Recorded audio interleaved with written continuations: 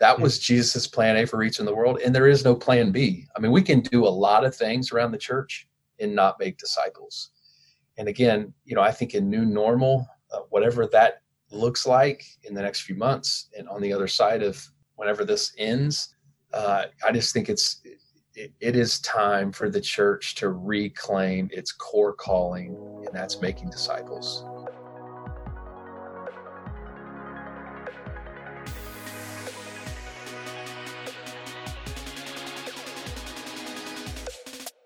Hello and welcome to the CLB Forge podcast. This is the show to help equip you and your church for mission, ministry, and multiplying disciples. I'm Mike Natal. And I'm Ryan Nilsson. Welcome to episode 13. Today's guest was the founding and lead pastor at Journey Church in Westchester, Ohio. He serves as the chief catalyst with Healthy Growing Churches, a grassroots network of pastors and churches, passionate about healthy leaders, healthy churches, and church multiplication.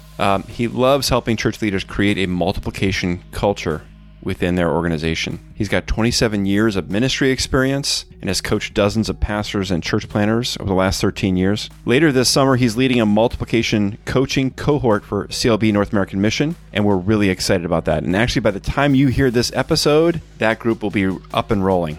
We're really excited about that. He's married to his wife, Andrea, and has 2 grown children, Titus and Hannah, and a daughter-in-law, Kelsey. Ladies and gentlemen, please welcome Tom Plank. Thank you. Glad to be here. It's great to have you. You can follow Tom, by the way, on Twitter at Tom Plank. That's TOMPLANCK. And you can find him at healthygrowingchurches.com. It's so great to have you here with us. Yeah, super excited to be here. Sweet. Yeah, we're excited that you could take time out of your schedule to be here with us. And as we get started, like we shared before we went live, we have a lot of listeners who are maybe they don't really know who you are. They've never met you. They never heard about you. And so we want to give you a little bit of time to kind of tell us about your spiritual journey. I have a group of friends who live in Cleveland and the Canton area. And then we have a Lutheran Brethren church in Menor. And so I know that that's all in that surrounding area. And so hopefully this will be their pull in to our podcast is that, hey, we got an Ohio guy. But here's the real question. If I were to say OH, how would you respond? IO. Hey, there you go. Are you a Buckeye fan or no? Absolutely. My son's an alumni, and absolutely. Nice. That's about the only thing we'll agree on with my Cleveland brothers and sisters. There you go. Well, I think that you and so I'm an alumni of Penn State, so I think you and I can bridge the gap and just both say that we don't like Michigan. Or that team up north, So there you go. So it's great to have you here. You guys are talking about sports, aren't you? You're talking about something sportsing related. Yeah, that's what I thought. Sorry, Ryan. Apologies. Is there a related way that we could relate that to Star Trek? Like, were there football teams in Star Trek or something that you might be able to grasp onto? Or no. Okay. But we do have a question for you, Tom. Since you brought it up, we'd like you to answer this question. Which do you think is better, Star Trek or Star Wars? And no matter what you say, you'll upset one of us. Yeah, I really apologize in advance, but definitely Star Wars. Oh, Yep, winner. We have not a doing big well winner. With this. That's great. That not means doing I well get with to this ask at all. the first question as Ryan silently cries in the background. So, Tom, why don't you give us a little bit of your intro? Tell us a little bit about your spiritual journey and what brought you to this point. Well, I grew up in church. I am the grandson of a pastor. And so my mom was a PK. So when the lights were on, we were there. Headed into my teens, after growing up in church, I can remember standing in the back of our church. Now keep in mind, I grew up in Southwest Ohio, and there was a significant influx of West Virginia and Kentucky folks into the hometown where I grew up in Southwest Ohio, mainly for work. And so there was a heavy influence of hellfire and brimstone. Is that a familiar term to you all and to the listeners? That's kind of the congregation and culture that I grew up in. I remember standing in the back of the church during what we called an altar call, multiple verses of a hymn and a plea to come forward to accept Jesus. And I remember thinking, I'm out. I'm out. You know what I mean? I'll play the game, but I'm out. And into my junior year in high school, we got our church got a new pastor, and he emphasized the mercy and grace side of God as much as he did the judgment side. And I remember for the first time experiencing a softening heart toward not just church, because I was expected to be there, but to the gospel and to a relationship with Jesus. And I gave my heart to Christ in the middle of my junior year in high school, and was doing my best to pursue him best I knew how at the time. And I sensed early on a call to occupational ministry, and ran from that. The last thing that I wanted to be was a pastor. Not that I had a bad experience with that. I love my grandfather and I have tremendous respect for him and all that he was able to accomplish in his ministry. But I just said, that's not what I wanted. I was a sports guy and I wanted to be a high school teacher and a coach. And so I kind of made a bargain with God that I'd go to a Christian college if he'd let me be a teacher and a coach. So I landed at a faith-based college in Indianapolis, north and east of Indianapolis. And I got a semester in and realized that teaching and coaching was probably not in the cards for me, that this call was much bigger than I realized even as a high school student. So changed my major and was off and running from there.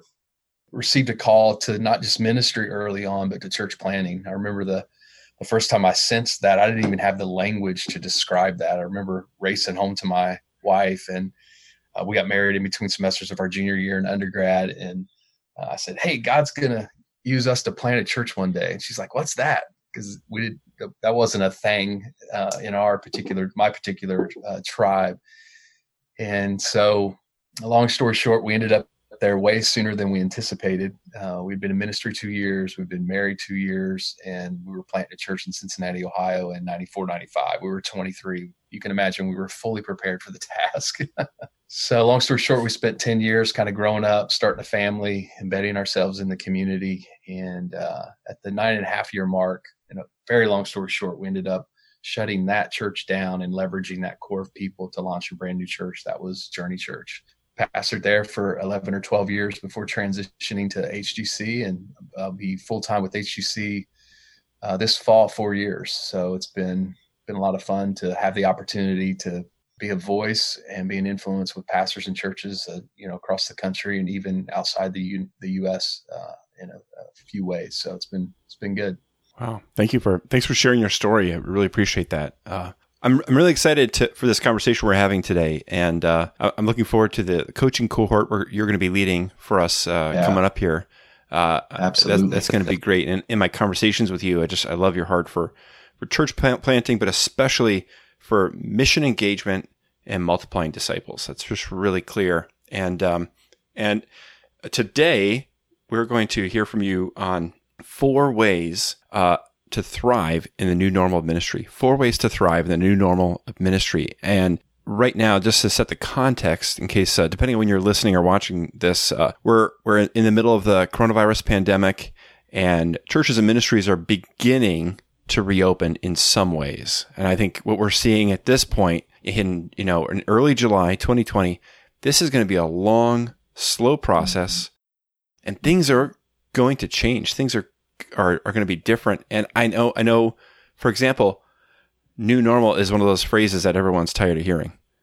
And yet it's so important for us to understand what's coming and what we can do to be ready, how we can engage in ministry in an effective manner. And if we're not ready, we're going to be frustrated. Our churches are going to struggle. And so we really appreciate the chance just get some advice and insight from your observations, your thoughts about what's coming ahead. So you're bringing 4 ways to thrive in the new normal of ministry. And Tom, can you tell us about that first point you've got for us, your first bit of advice? Yeah, before I jump in there, Ryan, I might just add to that.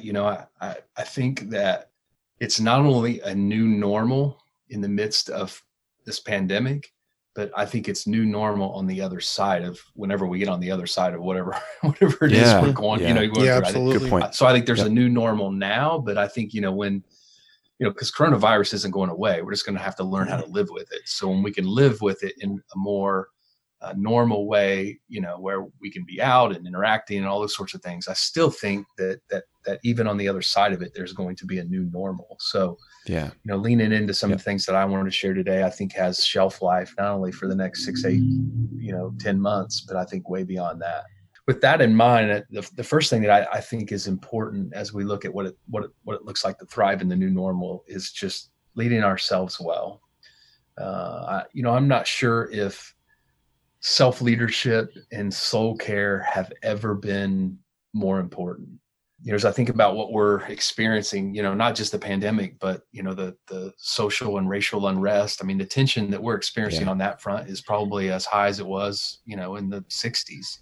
And so you've got a pandemic and racial tension, layered on top of one another with a, myriad of other things. And I think what's needed most is non-anxious presence. And that's not a new term with me. I would imagine you all and even some of your listeners have done some reading on that. But again, I'm not sure there's ever been a greater need for non-anxious leaders being present in their cities, being present with their congregations, just being that calming, non-anxious voice in the conversation. And I think for that to be the case, I think we have to be that. I think we have to be leading ourselves well, most importantly, taking care of our own souls. One of the illustrations that I've been using the last several months as I've interacted with leaders, especially around the COVID-19 and developing a response plan and those kinds of things, it's almost as if we're mid-flight and the oxygen masks have dropped down and the flight attendant gets on the mic and she said, "Hey, I made some announcements at the beginning of this flight. No one was paying attention, but I just want to remind you, put your mask on first." And I think that's where we are. I think to lead well in this season, to lead well in new normal, we just have to lead ourselves well and we have to care for our souls. And unfortunately, I learned that the hard way when, HGC over the last couple of years has done 80% of what we do, 75% of what we do is in a Zoom window. So when COVID hit, nothing changed for me. I pivoted and we launched some COVID-19 cohorts. And so I went from spending 16, 17 hours in a Zoom window to close to 40 for about an 8-week window. And I'll never forget, it was a Monday morning and I had a full calendar ahead of me. And I have a morning routine. I'd worked out. I was having breakfast. I'd gotten a shower and I was making my way up to this room in my house, which is my office, which is where I had stood for, hundreds of hours over the last couple of weeks. And I remember the distinct feeling of, I don't want to do that today. And I can say to you all with integrity that I had never felt that way as it relates to my role with Healthy Growing Churches. I'd never had a day where I thought, I don't want to do that today. And it was, that light bulb of like, all right, something in me is not working. And I think part of it was, obviously I was exhausted, just physically and mentally exhausted. Everybody's talking about Zoom fatigue. That was no question. That was a dynamic at play. And so I made some adjustments to my calendar, all of that to say, I think there's some really important questions that we have to wrestle to the ground. And that is, how are you caring for your soul? Because if you're not caring for your soul, not only in this season, and I think that's always been true, but I think even more true in this season, eventually you will crash. The other piece to it is, how are you resting? I know it's changed in the last few weeks just with summer settling in, but, most of us, we were halfway through quarter two and none of us had any vacation time. So if you're listening to this, pastors, and you don't have a plan to rest between now and the end of the year, you need to develop one. If that's shrinking your work week, if it's, blocking some calendar to do a staycation, if it's trying to get away somewhere, you've just got to build time in to rest. And, sometimes that doesn't feel sexy or spiritual, but in reality, it is very spiritual. God worked 6, he rested 1. That was the rhythm of life. And if we're not doing that, eventually we're going to crash. So thriving in normal and even thriving in the new normal just demands that, that we not only care for ourselves, but lead ourselves well. To do that, we've got to care for our souls. We got to rest. I think the other questions to wrestle with is, how are we fostering deeper relationships with, friends and family? And we've never been more disconnected. I know that's changing now as things begin to kind of reopen and measures are being lifted, but, we just weren't built to live the way we lived for 90 days or more. And so how are we fostering and rekindling relationships? And then finally, I would just say, how are you morphing as a leader? If you're going to thrive in new normal, who you were 90 days ago, 120 days ago, that leader isn't going to work in new normal. So I think you really have to wrestle to the ground. How are you morphing? How are you morphing as a leader? How are you changing? How are you growing? Because it's going to require a new you to thrive in a new normal. That's great. Yeah, I really resonate with what you're saying. And when we think about that, when we set up this time to talk, I think the main theme really was coronavirus, but it really is at least a 3-prong massive shift that's happening that's impacting the way we relate with our mission field, and not just coronavirus, but also issues around racial justice, and I would say also political polarization. And then you can add 20 other things in there too. It really is remarkable. And I resonate with what you're saying about the need for self-care. I've been working for the CLB for just under a year, and it'll be about a year at the time this airs. And so I've been working as a remote worker from my home. I was establishing good boundaries. And then when the pandemic hit and I wound up leading our COVID response, all my boundaries went out the window. I was working longer and longer days. I got this false mindset like, well, if I don't do this, everything's going to fall apart. And I had to just wore myself out, had to reestablish boundaries, and also had to deal with, some self-pride, self-importance, and even taking vacation. Now I'm about to take some vacation, and I haven't wanted to do it. And, thinking like, it's bad to be away right now, but no, man, wheels are not coming off of anything if we take time to rest and recuperate.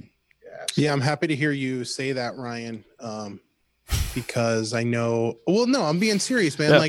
Because on Thursday, so one of the things, and what's amazing about this, your first point about leading yourself well, I mean, I think about all the stuff that's come out of that. Like this podcast, the whole reason why you think that we'd be doing this podcast if it wasn't for COVID? Right. Nope. I don't think so. Nope. Probably not, right?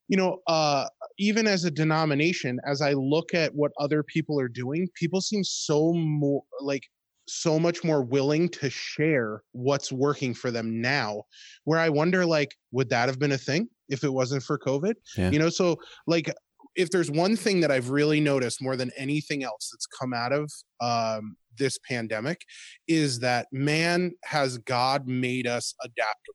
He has created us to be resilient, to persevere, and to be adaptable. And that first point is exactly that. Leading yourself well comes from that ability to push into the way that God has made you. And so on Thursdays, we gather for a pastor's prayer gathering. And one of the things, I can't remember the exact wording, but Ryan mentioned something about his vacation. Do you remember your wording today? And you got chastised by 3 of us. Yeah, I said, I know it's not the most important thing in the world. Yeah, but I'd ask if you pray for my vacation. Yeah, I know it's not the most important thing. And literally, he got completely chastised by at least 3 of us to say, no, this is important. And it's been really great because seeing the pastors who are taking time to go somewhere with their families and do stuff and being like, I don't even know if I'm supposed to leave right now. And it's like, you know what? If you don't, you're only as good to your congregation as you are alive. And if you're gonna burn out or you're not gonna be able to do stuff because you're running yourself too hard, forget it, man. They're not gonna be able to use you then anymore.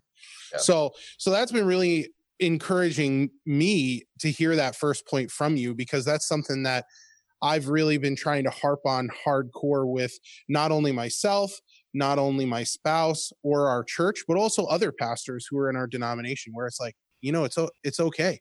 Get out, do stuff, go someplace else. People are going to be resilient and persevere through and be adaptive, but they might not be if you're there.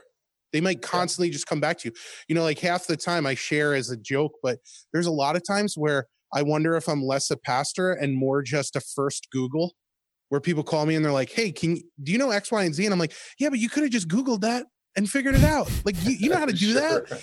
And so if sometimes if you don't answer the phone, or if you make people figure things out for themselves, they can do it. And then they learn that for future things. So I love that. Leading well is such a great way. Can you share with us your second point? Yeah, absolutely. And the 2 through 4, just as a prerequisite, I think the really cool thing about COVID, if I could say it that way. I'm not sure there's anything good about COVID, but I think it's an opportunity for us as leaders to see the acceleration of some really good stuff. Missional behavior, change, health. I think it's created a unique crucible for us to see all of that accelerate. The second thing that I would share about thriving in new normal is I think that it's an opportunity for us to focus on disciple making to a third and fourth generation of reproduction. And I chose those words carefully because when I say, hey, focus on disciple making, I would think most churches or most pastors on the call or listening to this podcast are going to go, well, yeah, we do that. And you put a qualifier of 2, 3rd, and 4th generations of reproduction. I don't know very many churches in the United States that have disciple making happening to 3rd and 4th generations of reproduction. And so, in many ways, that dynamic at play in your church and mine really can be the engine for everything that I want to share in the next few minutes. Points 3, points 4. But as you think about disciple making, what I would say to us is Matthew chapter 28, verse 19, go into all the world, make disciples, was Jesus's plan A for reaching the world. I mean, when he sat down and like, how are we going to get this message, to everyone? That was the plan. It was one individual helping another individual walk toward and across the line of faith, and then that individual pouring into them until they're a fully functioning, obedient, godly, Holy Spirit following disciple, and then the process repeats. That was Jesus' plan A for reaching the world, and there is no plan B. I mean, we can do a lot of things around the church and not make disciples.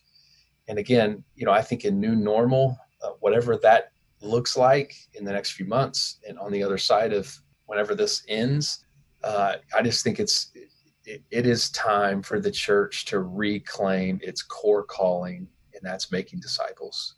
And the reality of it is we're playing chess and the queen has been removed and it left us all scrambling for options. We didn't have our buildings, we didn't have our programs, but yet we still had this mission. And, a new normal, now and going forward, who knows if people are going to return? How do we stay on mission? I think the only way we do that is if we go back to our core calling. And again, this is a podcast in and of itself. So I could drill down into 1,000 different holes to help us kind of think through this. But, Alex Absalom's done some great writing. He's spinning off of Joseph Meyer's Significance to Belong. But the spaces that we interact with and how we leverage those around the church, right? Public space, social space, small group space, but then this vulnerable space. Basically, he says the gap in most of our churches is the vulnerable space, right? We're encouraging people, the 5th space, divine, but if you just think about the 4, so we've got public worship, we probably have some training things that we're doing that it may involve 20, 30, 40, 50 people. So it's more social space. And many of our churches probably have some version of small groups or Sunday school classes or whatever you call it. But what's missing is that vulnerable space. And I think that vulnerable space is the unique opportunity for us to truly make disciples that can make disciples that can make disciples. And so anytime you're talking about this, there's some really important terms that need to be defined. One of those is disciple, right? And I don't want to parse out that word and try to figure out, all the things that entails of being a disciple. But the one thing that I would put as a qualifier, whatever definition you develop of disciple, it has to include the raising up, the reaching and the raising up of other disciples. It just has to. It's impossible to read the Gospels and to not read that. But yet, the few number of people in our churches that have helped someone walk to and across the line of faith and then poured into them to where the process repeated, it just has to grieve the heart of God at how few people have that story to tell. And quite honestly, I think that's probably true of some of us in leadership, whether it's, board or core leaders or even some of us as pastors. But we just think for a moment about the power of the church. If the people that filled our congregations all had 2, 3, 4, 12 that they were helping walk to and across the line of faith and become disciples and see the process repeat. when I say disciple making, I'm not talking about a program. I'm talking about an intentional pathway, one that's strategic, it's comprehensive, it's a clear process for not only making disciples, but multiplying disciples. And again, it's a whole separate podcast, but I wanted to get some of that out there as we think about focusing on discipleship and new normal. The other two things I would say is that I think for most of us, when we think discipleship, we think knowledge. I'm not talking about more knowledge. I'm talking about more obedience. I'm talking about obedience-based disciple making, raising up people who can hear the voice of God and then have the courage to follow that.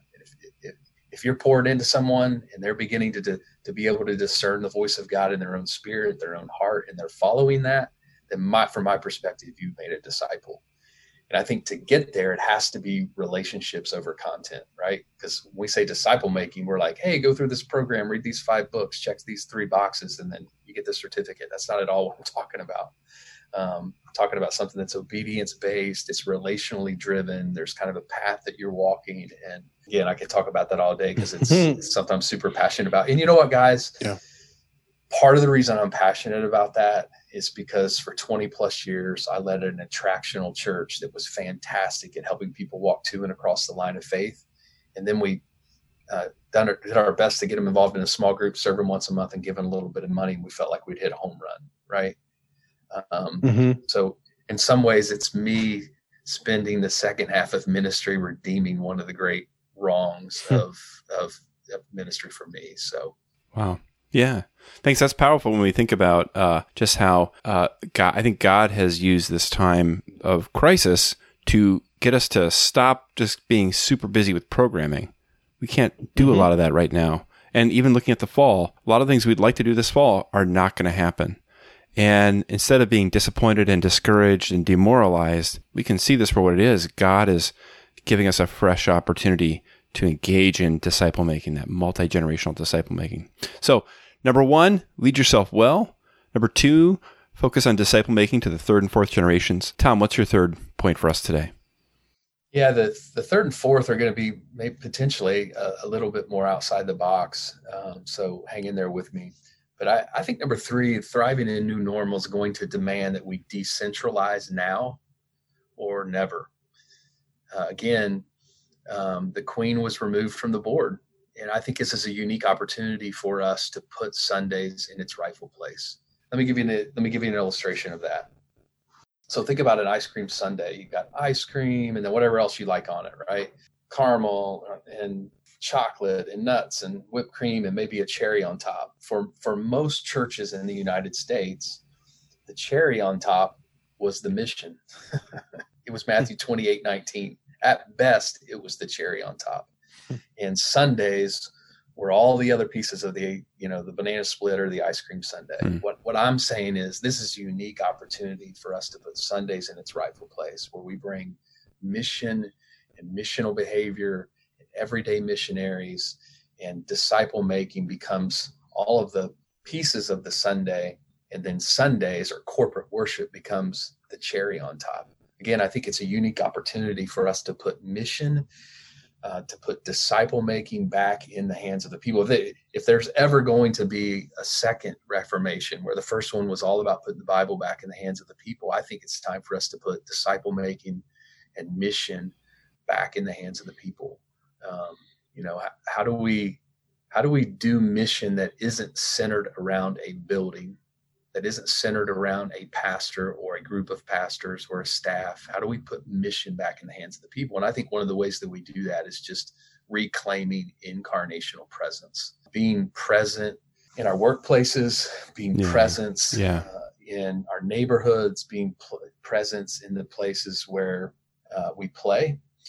Hugh Halter, if that's a familiar name to you all, he's written some fantastic books in this space in the last several years, and he's living it. Said this on a cohort that I was on a few weeks ago. He said, evangelism is not telling people something. Listen to this. This is so good. It's changing their assumptions. Think about that for a moment. That's especially true in a culture that's racing toward post-Christian. It's not people don't want to be told anything, But if you can change their assumptions about God, about the church, about Christians, I mean, we have lots of gaps to close on that front. And I think the only way we change people's assumptions is just presence.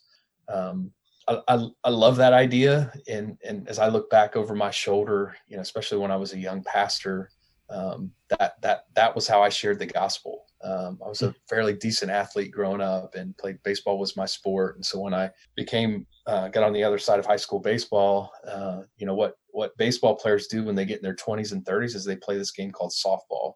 And I played at a fairly competitive level.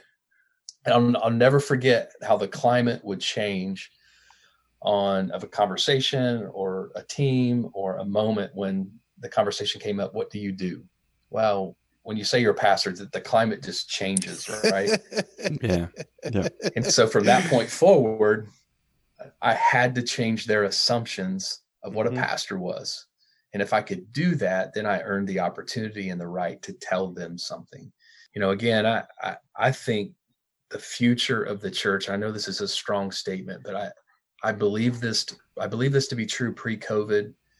Post-COVID, I believe it to be even more true, because I think that the pace toward being a post-Christian culture and being a de-churched society is only going to be accelerated with the season that we're walking through.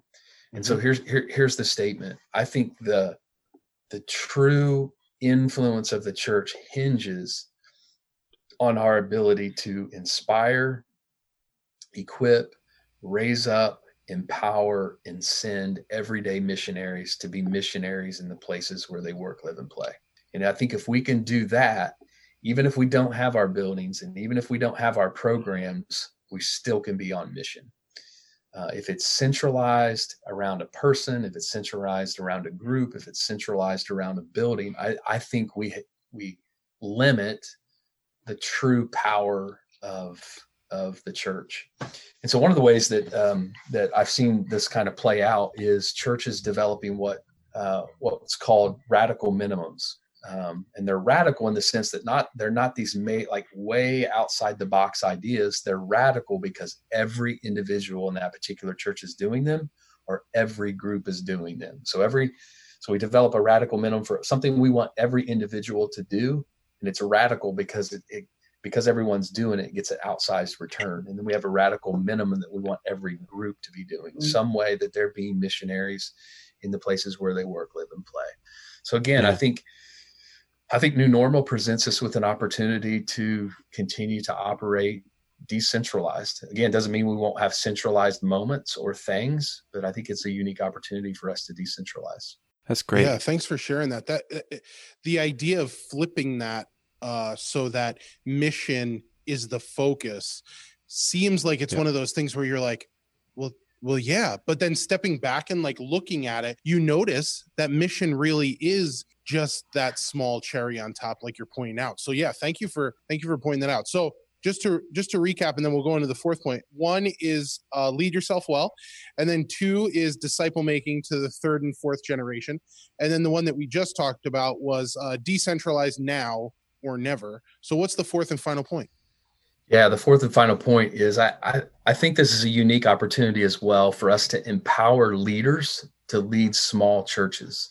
And when I say small churches, I'm talking about some other words that have been used around that: faith communities, micro churches, missional communities. I don't really care about the language, but I think it's a unique opportunity for us to literally empower other leaders to lead a group of people. And when I say small churches, I'm talking about spiritual families that are moving toward mission. I'm talking about small churches or spiritual families on mission that have embedded themselves into a community, and even smaller churches that are living into some minimal ecclesiology, right? Because if you use the word church, then there's certain things that have to kind of orbit around that group of people: relationships and worship and mission. And then Sundays become a celebration of what God's doing in and through these missionaries that are part of these smaller families that are on mission. Again, I think in New Normal, the church is going to have a unique opportunity to celebrate all kinds of crazy, cool expressions, new and fresh expressions of the church, and Sundays become a place of celebration and a training ground for missionaries. If you'd like to do some more reading on that front, Tampa Underground, Brian Sanders is a great ministry to kind of follow. Alex, I mentioned Alex Absalon a little bit earlier, but he's doing some tremendous work in that space and has written a couple books. He's living it out in California, Northern California. So again, I think it's a unique opportunity. And again, you don't need a building. If you're empowering leaders to lead smaller churches, you don't need your program and you don't need your building, right? You've empowered missionaries to live in these and operate and function in these smaller circles. And again, I think it's a unique opportunity for us. Yeah, that's great. That's a great creative response to, the standard way we've been doing ministry may not be very feasible for some of our groups, and what a great way to advance in mission engagement. Yeah, and Ryan, just one thing that I would add, in the midst of coronavirus,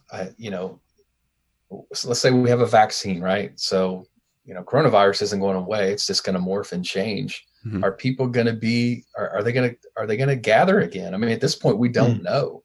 And I think we have to be prepared to continue to function without our buildings or our buildings in limited capacity. And again, I think this is one option to, continue to thrive in new normal. Yeah. Thank you so much for your insights on this, Tom. So thank you for your 4 ways that we can thrive in the new normal ministry. 1, lead yourself well. 2, focus on disciple making to the 3rd and 4th generations. 3, decentralize now or never. 4, empowering leaders to lead smaller churches. I really appreciate that. On that 3rd point too, you were mentioning about decentralizing now or never. In our Lutheran circles, we talk about worship. We talk about it as word and sacrament.